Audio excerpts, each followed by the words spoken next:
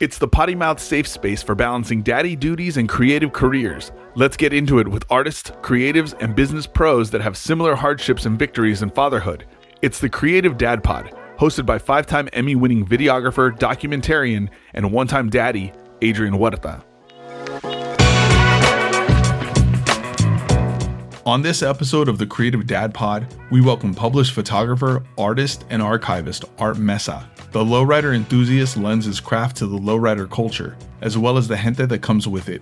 His experience seems young, but the accomplishments are up there with vets. We're talking the City of LA Archive, celebrity commissions, multiple art exhibits around the country, movies, and book publications. Chicano Soul thrusted himself into the fire of art and business with his collaboration on the 10-year-old Cultura classic, Low Riding. His art is helping define a culture that is as American as apple pie.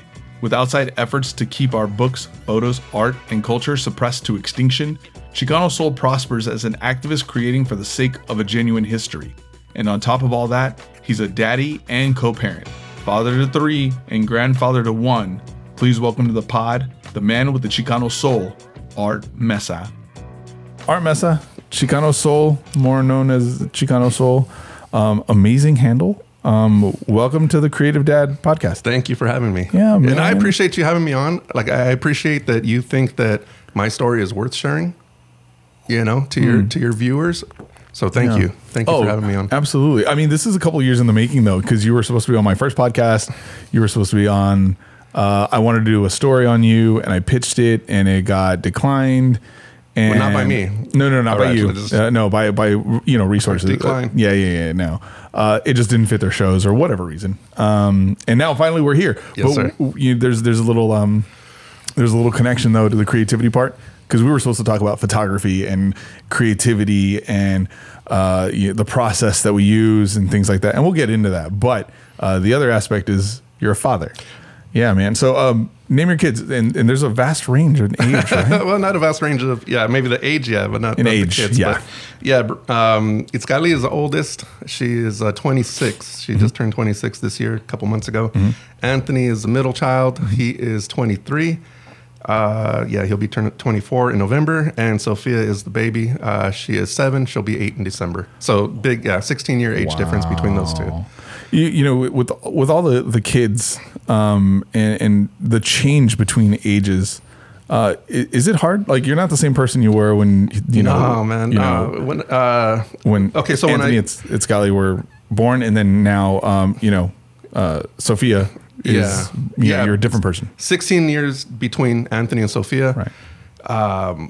When I was 20 years old when Anthony was born, so very young, very emotionally immature. I'd hope in those 16 years that I've made a difference, that I've learned things, and I do things a little different.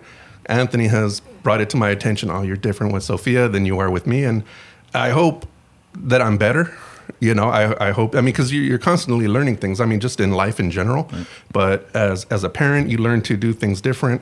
I know that my parents, they don't really, I don't do things the way they did things, right. And they've got a different approach. I think both of them were more like the tough love kind of thing. I think my dad a little bit more. My dad was always like you know where I'm at. If you need me, this is where I am. Mm-hmm. If you need something, you know where to find me. Right.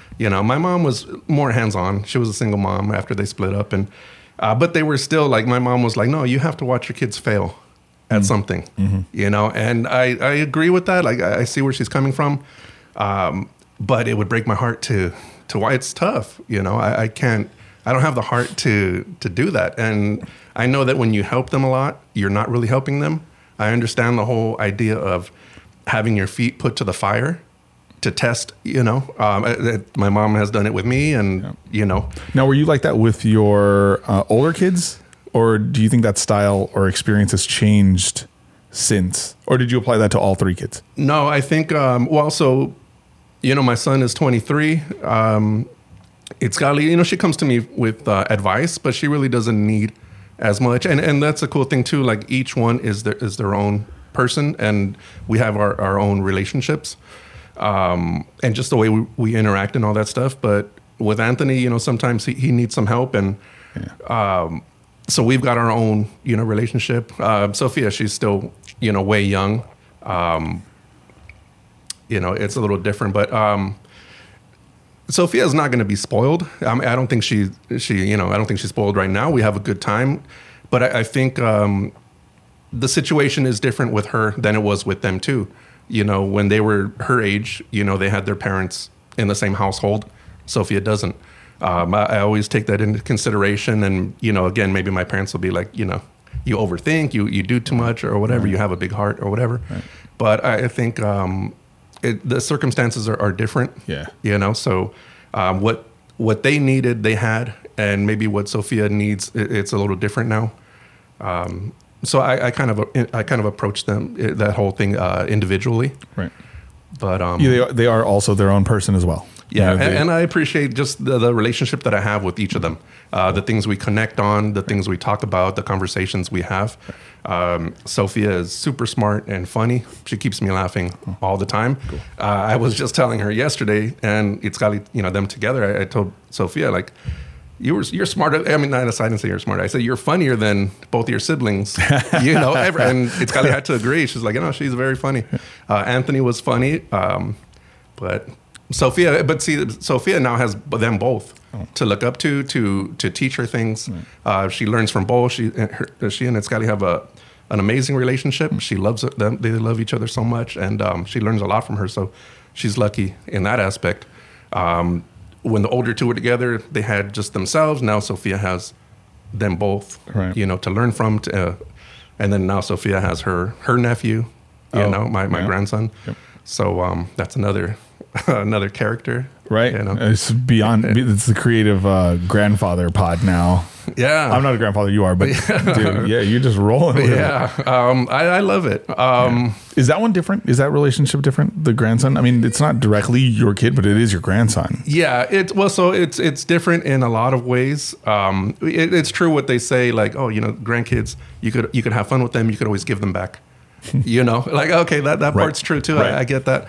But, a while ago, I was on the treadmill and I was just thinking about, sometimes my son, he's got, I'm not gonna say sometimes, he's at the end of his he gets frustrated. Wits end, yeah. And King, that's my grandson's name. He, cool name. Yeah. He'll just maybe just get on his nerves or whatever. I don't want to put words in his mouth, but, and Anthony will snap at him and I will jump in and I'll say, dude, chill. It's cool.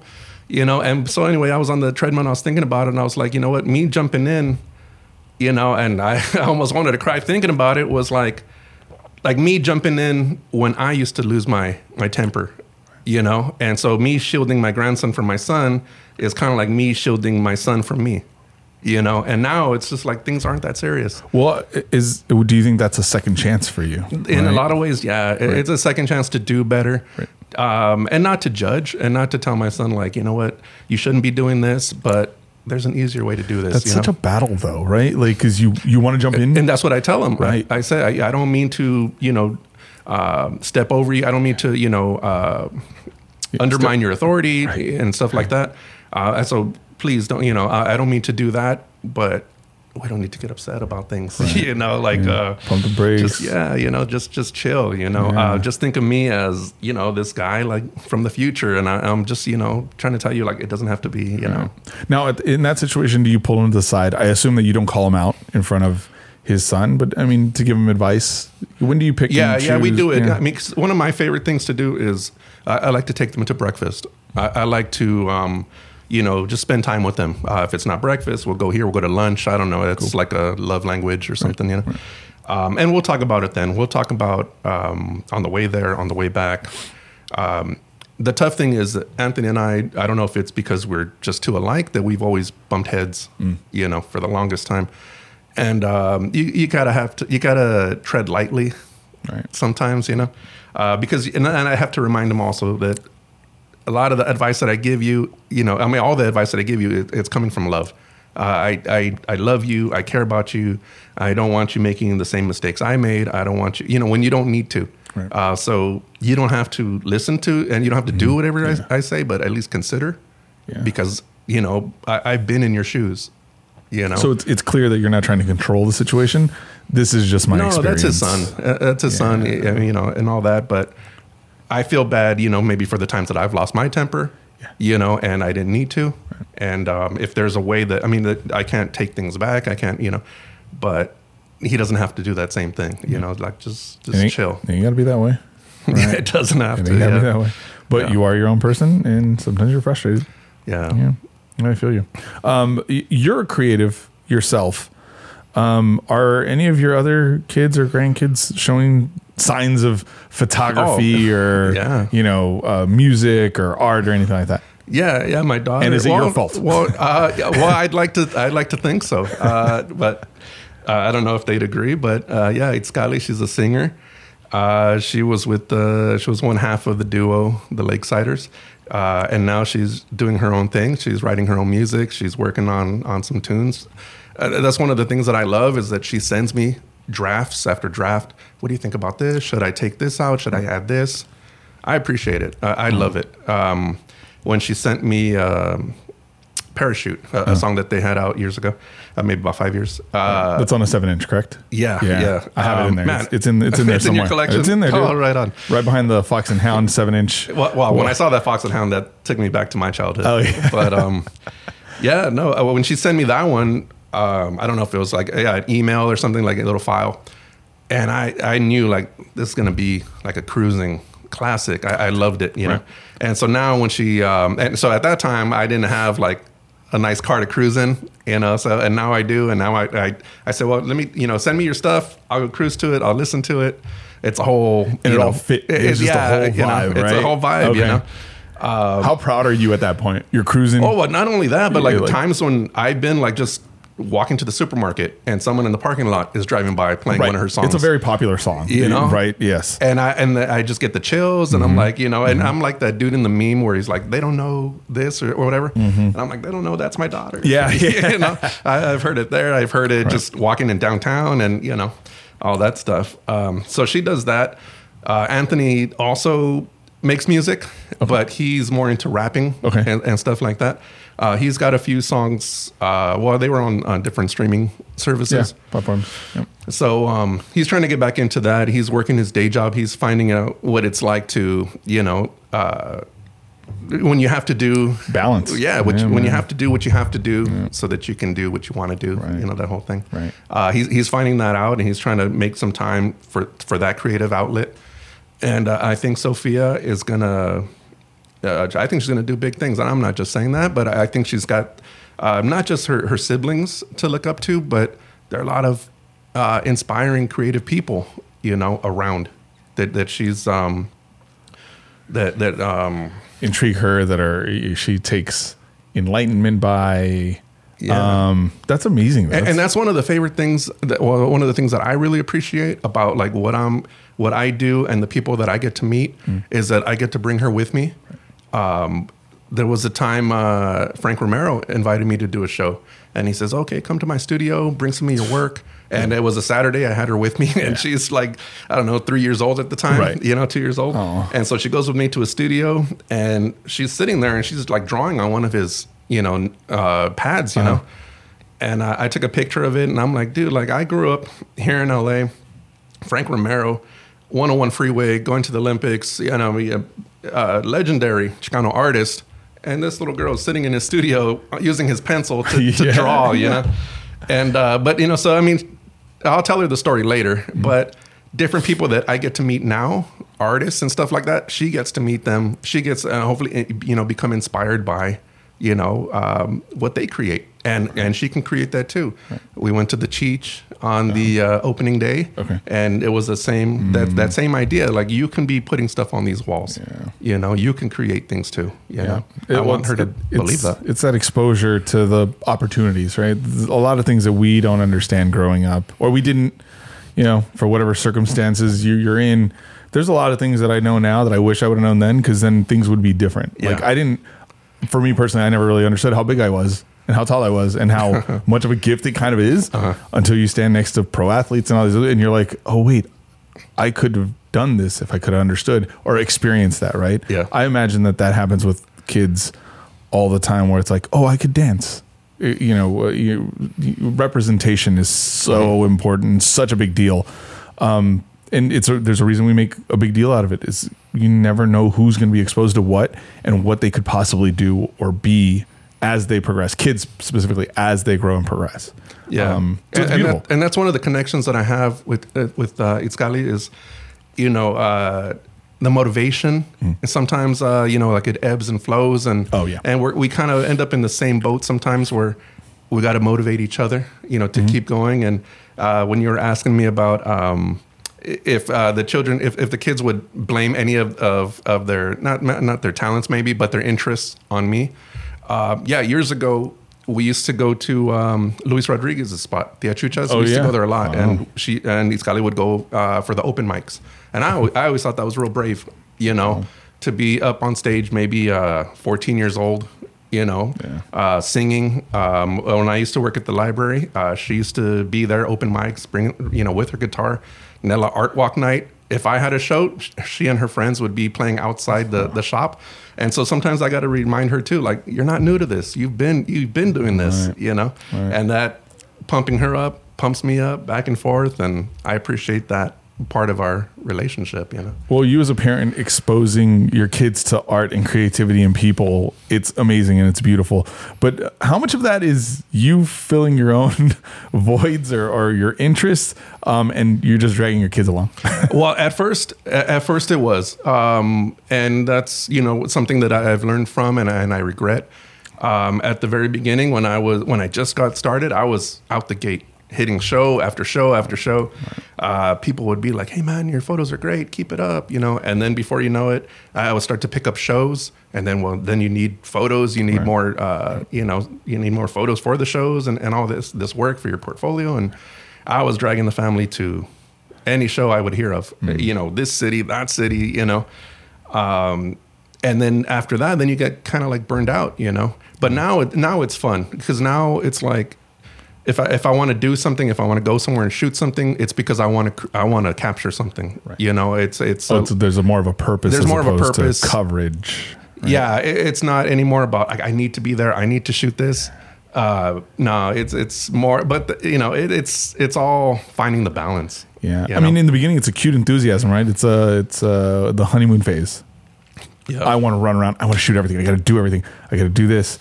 How much money are you making? What time are you sacrificing? With who and how much? But you're bringing your family along to these things. They're exposed to the culture and to the people and the arts and the creativity. So I mean, I wouldn't say be too hard on yourself on the idea of like regretting it, but I think it's awesome that your kids kind of learned from it, and have gone on to do amazing things and are still continuing to do amazing things. Yeah. I appreciate that part of it. There was a time where I was at Chicano Park, maybe about 4 years ago, and I'm out there shooting, and these two Japanese women, they come up to me, and I'm like, oh, it looks like they recognize me. And they're like, excuse me, are you? And I was ready to say, yeah, are you Itzgali Murray's dad? And I was like, oh my goodness. I was like, yeah. I called her up. I let her know. But now she's doing her thing. Anthony, he's into his music, but he's, into like a different kind of scene. Right. Hopefully we'll see what Sophia, gets into. She might but she does feel like she can do anything. If she wants to sing, she can sing. If she wants to be an actress, she mentions she wants to be an actress. You can do it, So for a lot of creatives that are starting to grow their Instagram numbers, their TikTok numbers, their following, you have one of the coolest social media handles ever. I think it's awesome. The idea that you got in there and got it quick and stuff is phenomenal. But with that comes, and your work comes, recognition, popularity.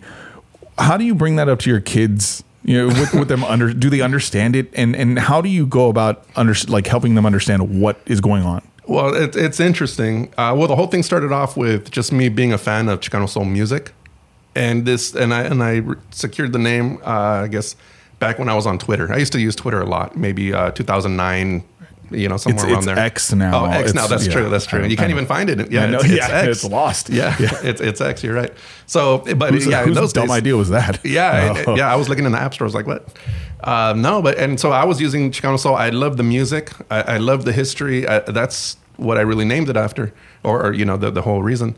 And then when I'd go to car shows and stuff like that, and so then the photography became like where I didn't want to be known as just the lowrider guy. I didn't want to just photograph myself into a corner and just be that guy.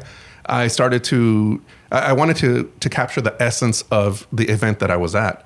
If you didn't happen to make it out to that event, you were going to regret it, or you would at least enjoy it through my photos. That was my goal, and that's still my goal now. But it's funny because Sophia is all about the numbers. She wanted to start a TikTok because she wanted to be, famous. And just a couple weeks ago, I think it was, she's like, Dad, how are you? She knows that I photograph her all the time. Wait, she's 7 and wants to be famous already? Yeah, so it's not, it's not really like a good thing. They say they see different like influencers and they think I'm just going to be famous. Yeah. So it's not really the best thing. But she knows that I photograph her all the time, and now she's starting to get a little picky. So I've gotten to that point where she wants to see what I post or what I, and that just happened recently. So I'm like, I think we're there now. Right. But she did ask me the other day, Dad, how are you so famous if all you do is post pictures of me? And I thought that was the best. She has no clue. But I'm not famous, but like she has no clue, like, I guess really what I do. Right. So she's around when people come up to you and like, oh, you're Art Meza, you're Chicano Soul. Yeah. And I think a lot of the time when they come up to me or, when people do, I introduce myself by my name. But yeah, I'm always going to be Dad. Right. To her. I'm always going to be Grandpa, to King. I'm always going to be seen different, to all of them. So that's the best. But see, that's the best thing too. Like, if I can take great photos of maybe a car or of an event, like I want to take the best photos of my kids that I can take. My grandson's mom tells me that I take the best photos of him, and that's a goal, Okay. Because a lot of times when you look at family photos, nobody cares who took them. It's great to see nice photos, but nobody asks who took this photo. Maybe a lot of times there's not really like thought put into it, or like you don't. But I think that's like a love language. Also, like just wanting to capture moments, wanting to freeze time, and that's another conversation. Right. Photography as that just freezing time. Right. Well, before we get into that, you talk about your kid wanting to be famous. 7 years old. Right? Yeah. I'm just looking it up right now. Ryan Kaji, YouTuber. Ryan's World. How old is he? He's 9. He makes close to $11 million a month. Yeah. Wow, a month. Huh? Yeah, and so the idea that your kid thinks that they can be famous, exposure, right? But also, do you think that's a little dangerous? I think it's dangerous. That's my first thought. I think it's dangerous, especially being so young. Could you imagine doing that? You're 7 years old, 9 years old. What were you doing? Did you want to make $11 million? No, not even. But at the same time, times are totally different. But I think she is way smarter than I was, because just the other day, she, driving to jiu-jitsu, and she asked me to put on a specific song that she likes. And she says, I don't know, this song makes me cry, but I like it, And I was thinking at 7 years old, there were no songs making me cry. I didn't listen to lyrics that deep. Right. So I like that about her. I like her, the sensitivity. I think she's very smart, but it is dangerous because you could be very smart, but people are weird out there. Right. You gotta. Right. Well, I think the hard part is like coming to grips with like the capabilities of kids. I in my opinion, I don't think we give them enough credit. More specifically in sports, for me, I pay attention to a lot of basketball. A lot of these kids and their abilities are phenomenal when they're 12, 13, 14. How are you dunking when you're 12? Oh, you just have this ability to do it and you run with it, right? Mm-hmm. Some of these kids kind of sort of peak when they're in high school, right? Or they start getting up to that level. And at that point, you have agents, you have merchandise, now you have social media, you have people trying to help you make money or help themselves make money. Yeah. But also that sounds so amazing, right? All I got to do is play basketball and continue to rise. And, you know, it grows an ego. It grows, you know, it's the world is different, right? Your exposure to that is different. But I think at some point you probably should let them run with it, right? Because they're their own person. It's the idea of letting them grow, right? Did you see that TV show Ballers? Yeah. That's what they were talking about. Okay. You know, at the very end. Right.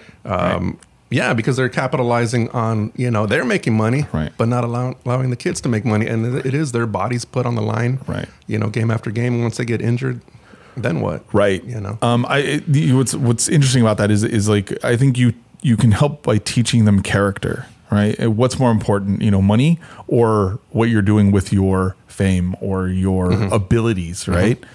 I started watching the Deion Sanders stuff. You know, Deion Sanders being a phenomenal football player, phenomenal coach now, coaching for the Colorado Buffs, right? And they talked about how historically black schools, colleges and universities are you kind of sort of bringing in kids, right? Like how they're recruiting. The recruiting number, money-wise, is very different for HBCU schools as opposed to, you know, the top 5 in the country. Alabama's budget for, you know, all that stuff is $173 million versus Jackson State, which has like $9 million, right? But they recruited one of the best recruits in this country, right? They kind of, in the article that I read in the USA Today, had talked about how HBCU colleges had produced 5 Pro Hall of Famers. Alabama had produced none. Lots of national championships, right? Yeah. Very good machine for a team, right? Yeah. But individual. Right. Individually, who are you recruiting and what are they becoming? One of the people they talked about was Herschel Walker, former football player, phenomenal Pro Hall of Famer, Pro Bowler, obviously. But they talked to him about, you know, why did you choose this school over that school? And he said that his mom taught him a lesson that said, when somebody pays for your abilities and you're producing for them, that can all go away when you stop producing because you're a product. You want to give what you love as opposed to getting paid for what you love, right? Because once you're done, they don't care about you. They just buy another one, right? Yeah. So that's why he felt like he wanted to pick another school over the bigger schools. But that was just character, right? Like that's just teaching kids, you know. That's a good lesson to learn and to give your kid. Right. It's value. Age. Right. Yeah. Right. But it's like now it feels like you have to teach them younger. Yeah, because they're recruiting them younger. That money can come at you when you're 11. Yeah. You know, 9. You know, or I'm sorry, 9 years old, 11 million a month. I better get her on track. Right. Right. She's almost there. It's almost time. But I mean, speaking of success, you, my friend, you and I, we go pretty far back in social media life. We a little history on us is we connected on social media because I used to live in Echo Park. I used to live on Everett Street. I posted a picture. Somehow you saw it and you sent me a message. You're like, oh, you know, my mom used to live right there. Yeah, I'm getting the chills now because that street is home. Dude, Teardrop Park. Yeah. As you referenced it. And from that day on, I was like, that's Teardrop Park. Yeah. And you sent me a picture. You sent me a photo of your mom when she was younger, 2 houses down from where I lived at the point. And in the background was Everett Park. I recognized it, but smaller trees. Yeah. Not a lot of cars. Yeah. Older cars as well. Yeah. But it was the street. It was beautiful. Yeah. But like we got into that conversation of like, you know, history and, you know, why you got into photography and your successes. I just want to go into, for the people that don't understand, your creative background. So this street in particular, my mom and her parents were all born in El Paso. They came to LA in 56. My mom was 2 years old. They moved to Everett Street. They lived in a few different houses on Everett, but I think one of the first ones was at the very top of the hill, and then they kind of worked their way down, and then they ended up at 974, which is at the bottom of the park. It's no longer there. I went by recently. They knocked it down, but it was at the very bottom of the park. So when I saw the picture you posted, like that park has always been home to me. After, when my parents split up, we moved in with my grandparents. We lived across the street from the park. We were at the park. Me and my sisters, we were at the park every day, rolling down the park, going home all, itchy and all that stuff, But like you said, the trees were a lot lower. So you'd be able to sit at the park, look at the skyline, beautiful skyline. Christmas time, I think it was either the U.S. Bank building. One of them had like a nice little Christmas tree up there, with lights. But that park has always felt like home. Even now, if I'm in the neighborhood, I swing by, have lunch, Oh, you can find parking? I didn't know that. No, yeah, well, you can find parking. But, East Side Deli, that's another staple. For sure. Pick up a sandwich, go to the park, just hang out, enjoy the view, But no, yeah, I saw the picture you posted, and I had to share, a little bit of that history. Thanks, man. Because I feel like a big reason why I do, I do enjoy the photography is for that we were here idea, our stories. You might not learn somebody's story, but their story exists, So when you do get the chance to learn it, I think it's a special thing. So it's like just taking photos, just proof like we existed, we were here at one time. I don't know if I showed you the one where like my grandmother, my great grandmother, they're just at the park. They're like standing there. There was like they would tell me there was a photographer that would go by like every so often, and he would offer to take your pictures. That's awesome. Yeah. I think his name was like Lazaro or something. But yeah, he'd go by sometimes with like a little horse, and the kids would sit on the horse. That kind of thing. And yeah, so just like at one moment in time, like my family like existed, they lived there, they enjoyed the park, but then it's just like ghosts, so many families, right? I mean, so many families have their stories that are connected. And as a matter of fact, one of the first times I was vending, this older gentleman, Asian guy, comes up to me and he says, "You're the guy with the old photos," And I said, "Well, my photos maybe look kind of old, but I don't, So he says, wait here, I got something for you. He runs to his car and he comes back with a shoebox of photos, So he started showing them to me, and one that I recognized immediately was taken at the top of the hill. Okay. So I get the chills, and he's like, "This was my 1964 Impala," So older Asian dude went by the name Chino Willie. Right, and that was awesome. that was his name. Like they call me Chino Willie. This movie. Dude, I'll show you the picture. And rest in peace to Chino Willie. I know he passed a few years later, but when he was dressed, it was over in Cypress Park at Antigua at the coffee shop. We were doing a pop up out there, and he showed up in a Pendleton, creased, Levi's, creased, his hair slicked back. Chinese American guy, Chino Willie, and he drove a Chevy Fleetline. Dang. Like nice, So he was showing me these old photos. He said that he lived on the top of that hill, And I went to my dad right away, and I said, my dad grew up a few blocks over, but he was always there, at my grandparents' house, my mom and connected the dots. Oh yeah, I knew his brother at one point. His brother was a police officer, LAPD. Died in the line of duty, maybe like his rookie year. So in Chinatown, I don't know if you've seen like throughout the city, they have these markers. When you die in the line of duty, they put a marker up in the location. Right. So I think it's like College and Broadway. Okay.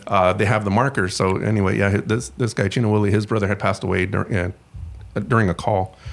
Damn. But yeah, no, I checked the story with my dad. Oh yeah, I knew this. I knew his brother. His name was Arthur Suhu. Suhu. Is it Peter Suhu, the photographer for the Dodgers? Oh, John. John Suhu? Uh-huh. Yeah, related. Whoa. Yeah. Dude, John small Suhu. world, yeah. So their whole family was, the whole family, I think Chino Willie's maybe uncle, great uncle, something like that, was instrumental in getting the new Chinatown started. Wow. And then, John Suhu's his cousin or something. Wow. Yeah. So I'm talking to John about that. All these LA stories, right? They're all intertwined and they're all out there, but you don't always get to come across them. But they come together in a photo. It's one instant. It's not a video. Yeah. It's not a tweet. So what happened was I ended up printing that. I got the chills right now. I ended up printing that photo. I used it for a show that I did in San Francisco. It didn't sell. Brought it back with me. Left it framed. I used the hashtag Chino Willie on Instagram. Yeah. His daughter ended up seeing the photo. And she asked me about it, and I said, you know what? I have it framed. You want it? It's yours. Let's meet up. Met up, gave her the framed photo of her dad. You know, Wow. he passed away, and Dude. I didn't know him very well, but he was a very nice guy. He was cool with me. I mean, he got you at that moment. At that moment, he got you. Yeah, and just that connection with the, you know, he didn't know that I ever lived on Everett, but as a kid, you know, yeah, in the 80s, Yeah. that was my grandparents lived there. So Dude, I'm a 970s guy. I'm right next to that house that used to be there. yeah, 974. The hills changed, but I get that's just where we are right now, right? Those things are changing. Yeah. What was it? Training Day filmed up there. Mm-hmm. When I was a kid, they filmed a Nestle's Toll House commercial like on my grandma's porch. Okay. And then Lou Diamond Phillips, they filmed like this Christmas movie. What? Yeah. And it was up there? Yeah, it was up there. It was supposed to be like, they were like three wise men. He was one of the wise men. And I don't know how they ended up in LA and they were at the... Lou Diamond Phillip, the honorary Mexican? Hell yeah. Yeah. Hell yeah. Yeah. No, the stuff I remember being shot up there is like a Jack in the Box commercial. I just saw I like seeing people now or organizations shoot up there now. I'm like, oh, I used to live there. Like, just to me, it just brings something back. Delos, LA Times just had a photo shoot up there. I could tell because of where they shot. I'm like, dude, I've been there a million times. But yeah, I mean, that's the power of photography, right? It's freezing time. Yes. Well, the idea of freezing time, but also holding people accountable, right? Like you're saying, photography shows we were here. Why is it changing? Why is it different? It kind of sort of shows whoever's here or whatever's happening now wiped us out, right? Yeah. The people are different. People are different. The situations are different. Yeah, it's a good architecture's different. But yeah, I mean, I think we had that conversation when you first shared that photo, and that just kind of hit. But like you said, it's like time travel as well. You've said that before, and I can't agree with you even beyond 100%. I do agree with you beyond 100%. Yeah, I was supposed to look up, after we talked about that, I was supposed to look up a quote that I read about photography being like a one-way time traveling kind of thing. When I find it, I'll send it to you. But yeah, that's what it is. It's just, freezing time. Like this moment is never going to happen again. Right. One of my favorite photos that I've taken was on the old 6th Street Bridge. Dude, legendary. Thank you. Love And it's like, you're never going to get that again. The bridge is gone. Right. People are older, but that photo is never going to change, Yeah. Well, you look at the bridge now and it's cool looking, but it's not what it was. Not what it was. Yeah. Not what it was. So that's what I like, is just freezing time. I also like to make things look as old as I can. Maybe just remove some of the clues. Okay. Maybe street signs and stuff like that to make them look like as timeless as I can. Are you cool with Photoshop? Are you cool with AI? Are you cool with Photoshop? I don't really know too much. Okay. With Photoshop, the extent is like just cloning. Okay. Like if I want to erase something, I could do that. I think Photoshop is cool if that's what you want to do, if that's how you create. Right. I think AI is a whole new beast. Have you touched it? Have you experienced it? No, okay. But I think it's interesting. I think, I think the possibilities are endless. I just heard the other day, I don't know if it was supposed to be like it was like a diss track, but somebody had said that it was AI. Other people said that no, it wasn't. But you never know now. I know. I know. It's because they can have like Willie Nelson singing to like Notorious B.I.G. Right. Right. Or vice versa. Yeah. I mean, maybe it won't sound 100%, but I'm sure a lot of it's going to fool a lot of people. Yep. And you could do that with photos. I think photos is probably the easiest thing to do, right? Yeah. The things that I've seen with photos is like, I think they showed the Beatles. Right. And then you just like expand on it. But if you want to call that art, you call that art. Right. You're prompting, right? It's your idea and you prompt it. Yeah, and you're creating. Easier. Right. That's a tough one. It tough. Really is. I did learn, I did use AI on some of my older photos to kind of crop stuff out. Like I didn't want to go through the cloning process. It makes me go faster. It does the job that I was going to do anyways, and probably better than I would have done it. Okay. I just wanted to crop out a little exit sign. Cool. I learned that your metadata shows and mentions that this was done with AI. Oh, okay. You can strip metadata pretty easy, but I didn't realize that they're marked. I like the idea that they're marked. If you got to explain it or show them, I have the receipts. This is the original photo. This is what I did. Not a big deal. Now, when you start changing things to make them better, that's a little tough for me, you know? Yeah, it's kind of like a slippery slope, but it's kind of like two different. Because one, you're still creating. You could say, well, this is my vision to make it look like this. Right. But then at the same time, you know, it's not what you shot. Right. But you could always fall back on that. Well, this is what I meant to create. Well, the other side is there's artists that have people that work for them. They're not the painters; they have the idea. Right? Yeah. I want the people to. I had this guy. You know, I had this idea for a light, and I don't have the skill set. So I'm gonna make so it. they got the fabricators. Yeah, or piece of metal. That's or interesting too. right? Yeah, because maybe you should be crediting the actual artist, right? Or the, you know. Yeah, and that's a slippery slope. slope. Yeah, who's the artist? But did the person that crafted come up with that idea? Yeah, they didn't. Right? Yeah. So, yeah, that's a toughie, right? In the art world, I think that's tough, and that's one of the things that people I feel like need to be discussed a little more. Yeah, it's pretty tough. It's hard for me. Also disclosed. Mm-hmm. You know, when you buy an art piece, right. Maybe put all that information out there. I maybe right. it'd make a difference to some people. Right. I mean, maybe I want to know that. You know, yes, you had the idea, but you didn't necessarily create it with your own hands. I don't know. Right. Yeah. I mean, how much input did you have? Or, you know? Yeah. What did you do? Like, did you just remove this one little thing? Yeah. Or did you add stuff that wasn't there? Yeah. Just, you know. Well, it's like those infinity zooms that you have going on now, right? Like one old photo and then it zooms out and there's automatically content around it. I think it's creative and fun. Would I buy it? No. No, I think AI is interesting. I'd love to watch more stuff on it, but I don't know. It's a whole new thing, right. And it's just going to keep growing, right? And I heard about like maybe graphic designers losing out on jobs because AI can just do. Well, writers as well. You can prompt stories now. Yeah. You know.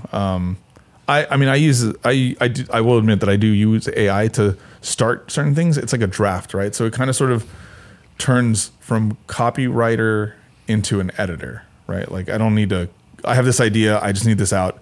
I'm going to write it anyways. I'm going to edit this to where it's more of a me, sounds like me, talks like me, all this other stuff. And then we're good. Yeah. Because then on the other side too, one of the pros would be like a guy that, can do so much more, right? On his own, right? And doesn't have to spend on this person, like to start up his business or something. Well, see, your art is very clever. Your captions are very clever. I think.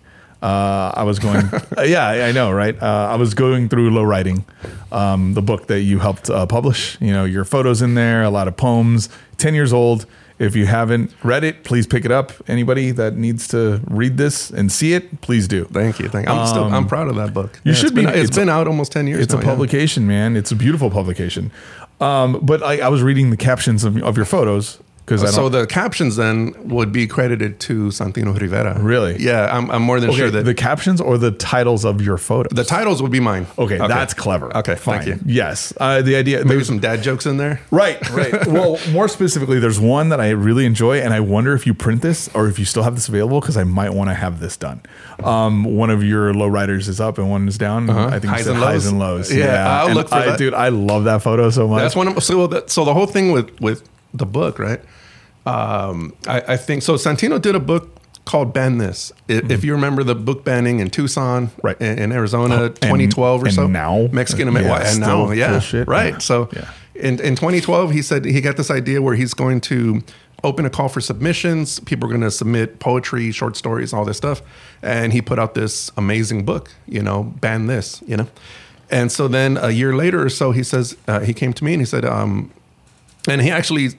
Included two of my poems that I had on a blog years ago into Ban This, and I felt like, man, I was honored to be in that book with so many talented writers, But when he came to me with the idea for low writing, I said, okay, well, I feel a little bit more, at home with this, but still, man, the pressure, Right. But I was like, who's offering? Nobody's offering me a book, right?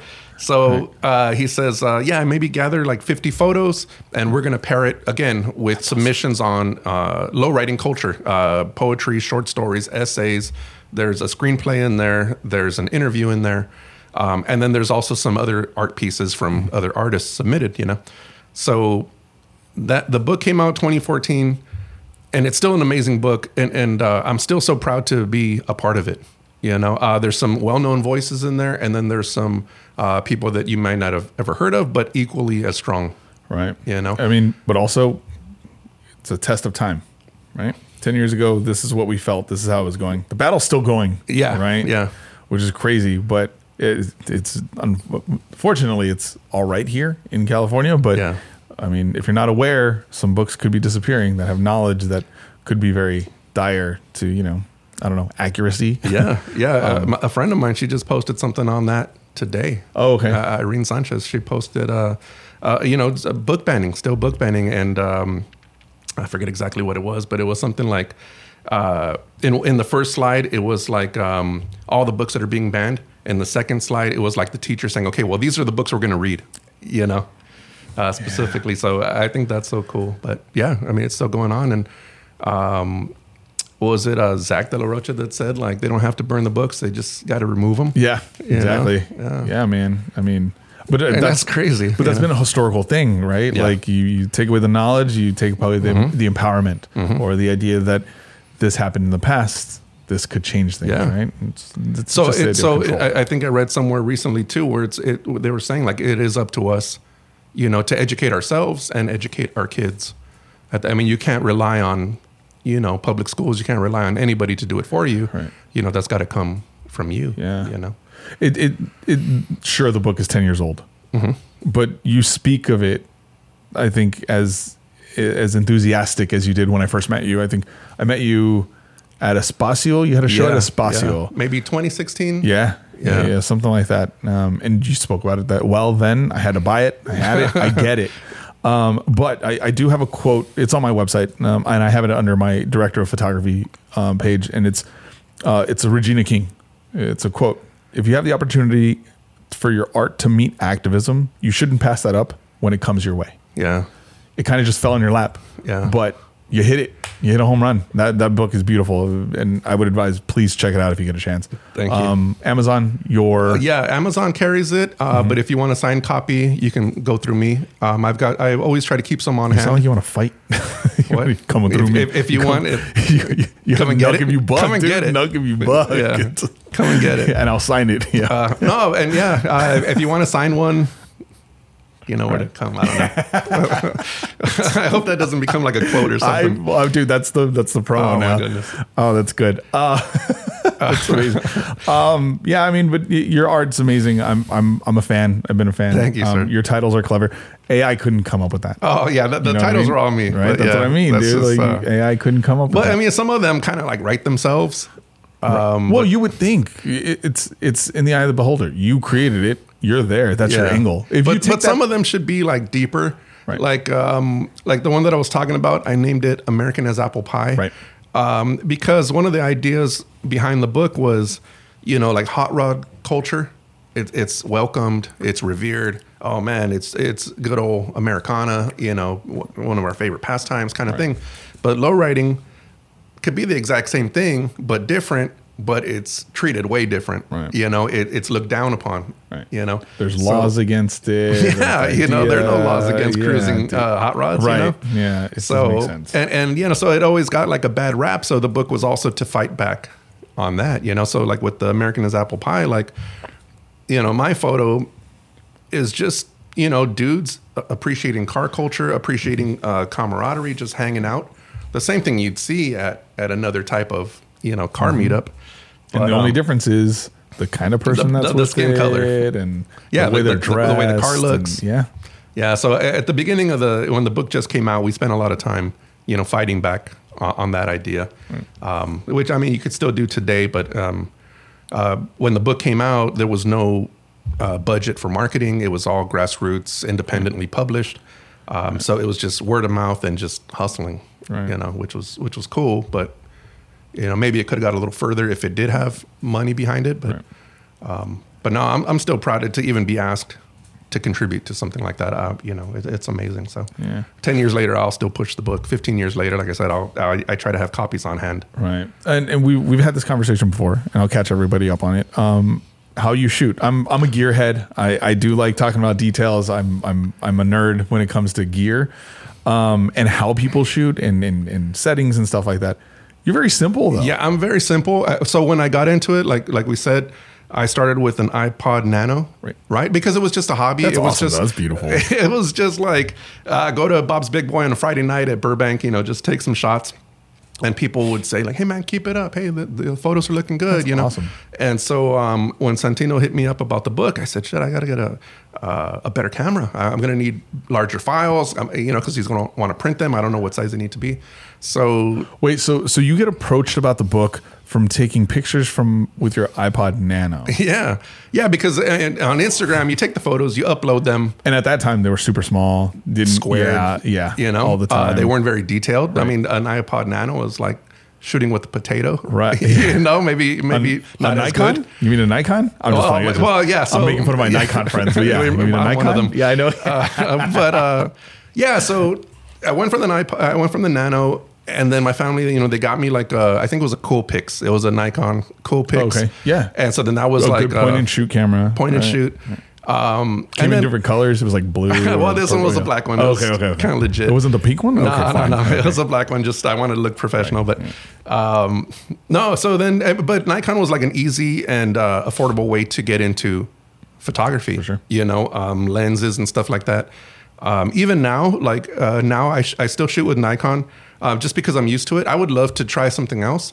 But then the thought of having to start over with a new body, with a new lens and different lenses and stuff like that, right. I might be into that, but I already have what I have. That creates friction though, right? I mean, that the conversation we had was why your settings were in auto and all that. Well, that was stuff, another right? thing. Yeah. Like, around the, so then I started to see like just photographers bashing other photographers. Right. And the thing was always, you're not a real photographer if you shoot on auto.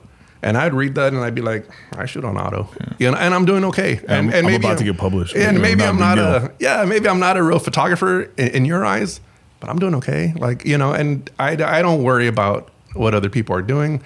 And I don't know why you would want to. But yeah, I would shoot with the Nikon, and it was just very, it was a less expensive way to get into it, so I still shoot. I have a couple that I use, not the best lenses, but I do say like, yeah, if you put, because I think like even with the iPod Nano, right, the photo is your eye. That's what you capture. Yes, better equipment is going to make everything look sharper. You're going to have more flexibility, possibility. You have more options what you want to do, but the majority, the photo is going to be like what you saw. And the first show that I did, I remember a guy complimenting the composition of the shot, and I didn't even know what he meant. And I just nodded along, but I was like, I had to learn these things as I went.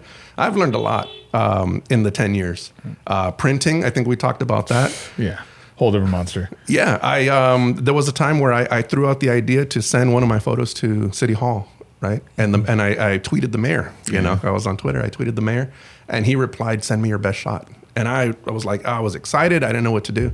I was about to go print at like Office Depot, and my framer, Mike at Frame Monster, he said, dude, you can't do that. You got to get like a legit G-Clay archival print, Yeah. He put me in touch with somebody. That was the first time that I printed one, 16 by 20.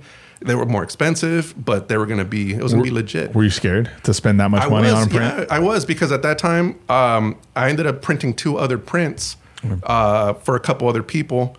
And that was like $90. And I'm like, man, this is expensive, So the one with the mayor, Mike supplied the frame. I supplied the print. We sent it to City Hall. A couple weeks, maybe about a month later, I hadn't heard anything about it, but like a month later, the mayor is sitting with it on his lap, and he takes a picture. And he posts a picture. Thanks to LA's own Chicano Soul for this. Look for it in the hallway, And I was, cloud 9. I was like, what does that mean? Which hallway, Right. Eventually, we got it added to the city's fine art collection, but it probably wouldn't have been if it was that Office Depot print. Right. But I've been lucky and fortunate to connect with good people. And then that's another thing, is like to have like a good team. Mike with the frames, like my stuff gets complimented on the presentation sometimes before the photo itself. Like, hey, these are nice frames. It's, it's legit. I work with the great printer, Frank at Fathom. Always makes my stuff look good. So I feel confident when I go to Frank, blows out, my prints like real good. Go to Mike, frames them, they look legit, and that's when I feel most like an artist, like I can create something. And that's what's I think that's what's beautiful about the idea that you use auto, but you also use other friends and tools to kind of get to the final product. Yeah, well, in the time since I've tried like with manual, I've tried little, different things, but the majority of the time it's just set and I just shoot. How much of your work do you think wouldn't come out if you didn't shoot an auto, if you didn't have someone help you print, if you didn't get someone to frame it, if you try to do everything by yourself? So the auto thing, I think the auto thing is quick, right? You leave it on auto, you're probably gonna get the shot that you want. But a lot of times, if you're gonna be manually adjusting things, it's gonna be more precise. You're not gonna catch the same shots, right? But I think if you know what you're doing, you know how to go about it. So I think that's one thing. I'm very thankful that I've got a good team, with Frank and with Mike, because when I do like I'm working on 3 nice prints right now. And so when I work with Frank, I do all the limited edition stuff. And even like the first time I did a limited edition print, I felt like an artist. And the first time that somebody bought one at my asking price, and they're not a lot, but when they paid what I asked, I felt like an artist, So to have a team like that, and I don't know. I was telling a friend of mine today, like I don't like to give unsolicited advice, but if I would suggest that, my photographer friends or artist friends connect with a great printer, connect with a great framer, because that stuff is going to just elevate yours, and there have been shows that I've done where I've done like all unique frames, metallic prints, but then each frame gets like its own color. Each print is kind of like individual, so that's like creating on top of creating. But I'm so thankful for both, Frank and Mike that I have them in my corner helping me out, making my stuff look good. Yeah. I mean, you're already making your stuff look good. Thank you. To see it in person, though, it's different, right? Than seeing it on your phone. Oh, yeah, for sure. Because it comes to life. And there are so many times where, you take a nice photo and you want to print it. You want to see it. Right. You want to print it large. And maybe you don't always have like a buyer or a home for it to go, but you want to see it. Right. And, when people... Then, like I said, I keep my stuff. I keep my prices low because I'm so appreciative of people wanting to own my stuff. That let's do it. Let's create. But yeah, when I get to so these pieces that I'm working on, they're all 2 by 3 feet. 24 by 36 inches plus the frame. They're going to be some nice size, and I want to see the customer's face when she sees. Like, I'm pretty sure she knows. Like, I'm not going to just bring her stuff that I framed up myself, that I printed myself. Like, I'm going to bring, I'm bringing you some it's legit. It's like 1 inch on the bottom and then like 2 on the top. Crooked I like that, and I appreciate that because these guys make my stuff look the best it can. But I've been working with Mike, and so that's another thing that I learned when I was working at the library. And the first time that I was going to display my photos, I connected with Mike on Twitter.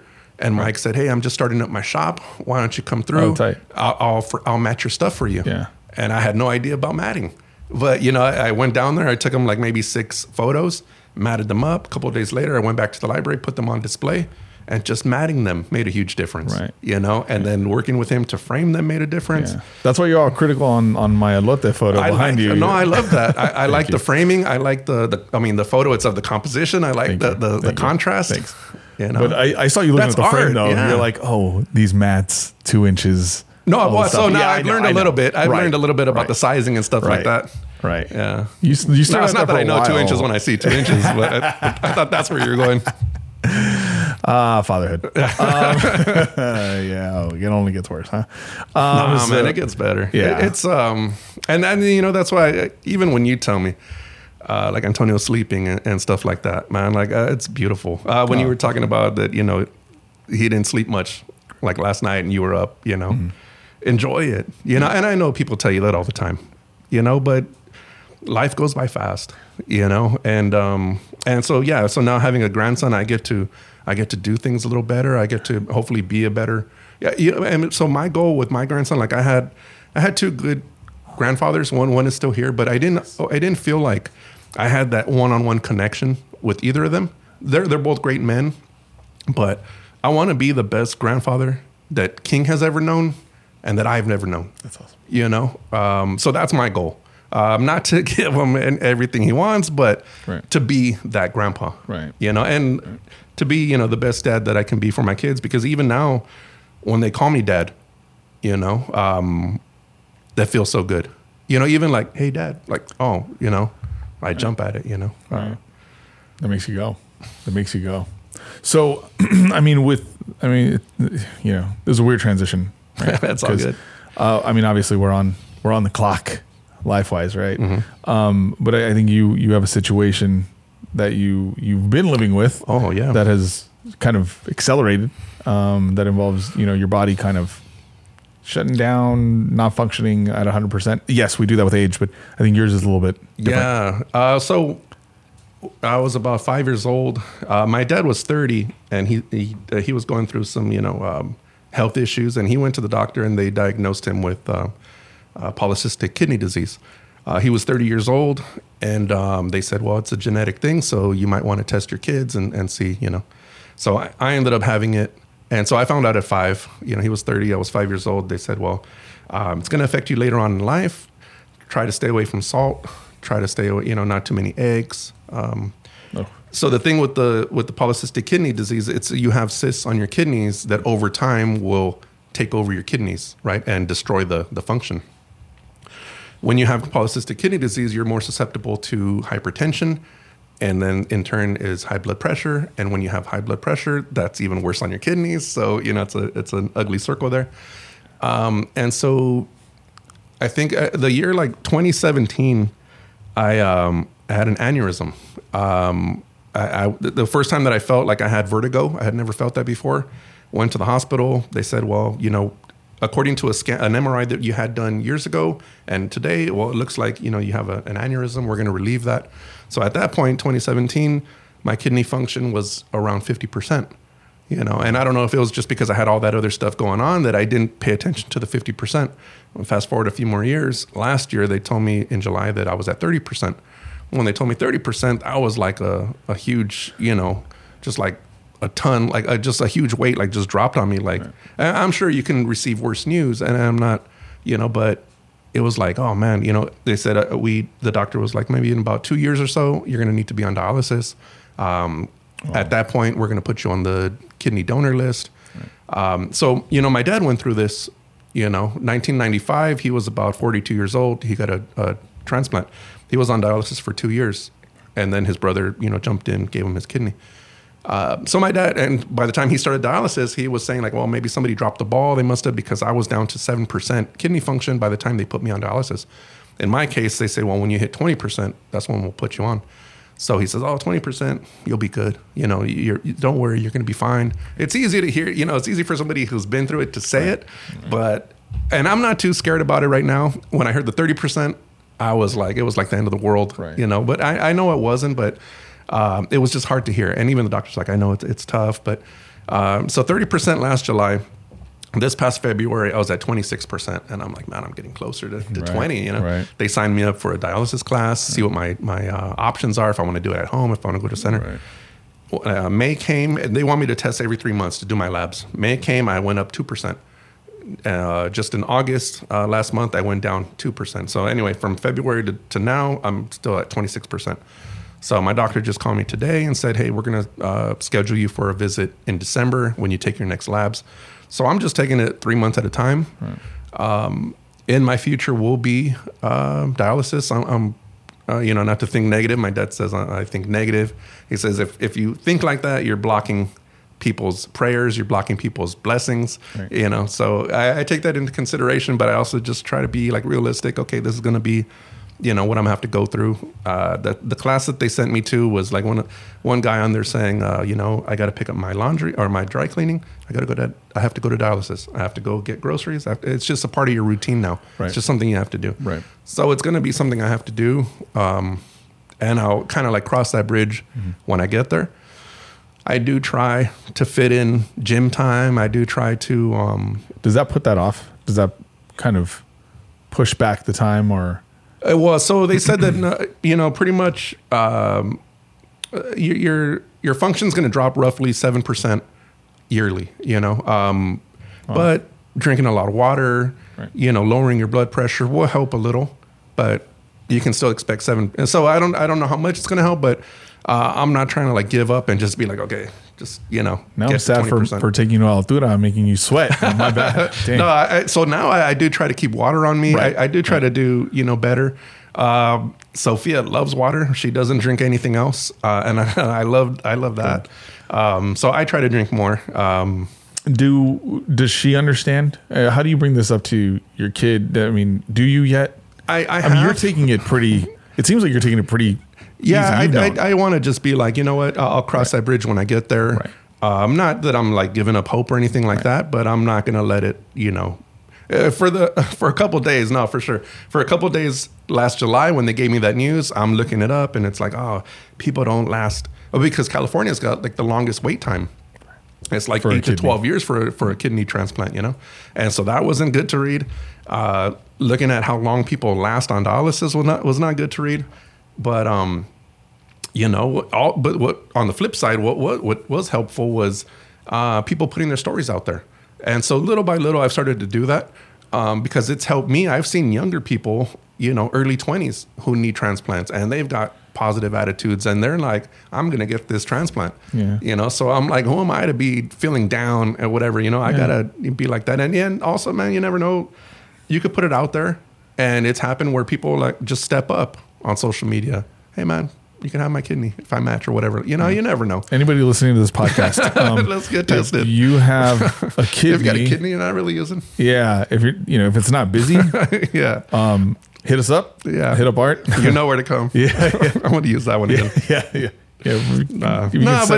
But it's one, it's worth a shot, but two, it might help someone to share my story. Just like it's helped me to see people. There was a page that I found on like PKD, warriors, polycystic kidney disease. And they're talking about, are you a survivor? Are you a warrior? Or are you a donor? What was your experience like? And, people were like, oh man, I'm 2 years. I've had this new kidney and I'm feeling great. And, so there's some optimism, there's some hope, and that's always good. Right. But, I just got into it's going to be what it's going to be. I'm not feeling down about it. I'll try to do what I can to keep me above 20%. But, hey, it might be my future that I'll hit that 20%. And then when I do, I'll make those changes, Right. Right. So also trying to get out and shoot now. Also trying to get out and take little trips and vacation now because I might be stuck to a dialysis machine for a couple of years, I don't know. Yeah. Until somebody comes up with that kidney. Until somebody has that kidney that they want to put to work. Beautiful. Oh, well, I mean, you're an amazing human being. I'm glad we finally got this done. Thank you. It's not a task that had to be done. It was just, I've wanted to talk to you on a podcast for a long time, and finally we got it done. Thank you, man. I want to thank you for being here, for, taking the time to come through, chill out, talk shop. No, I thank and talk you. Parenting. But before you go, you gotta do one more thing. What are we doing? This is a kind of sort of it's like a photo, right? There's a story, but you can speak here, right? More than a photo can. I want you to leave a footprint for your kids. Leave them a message.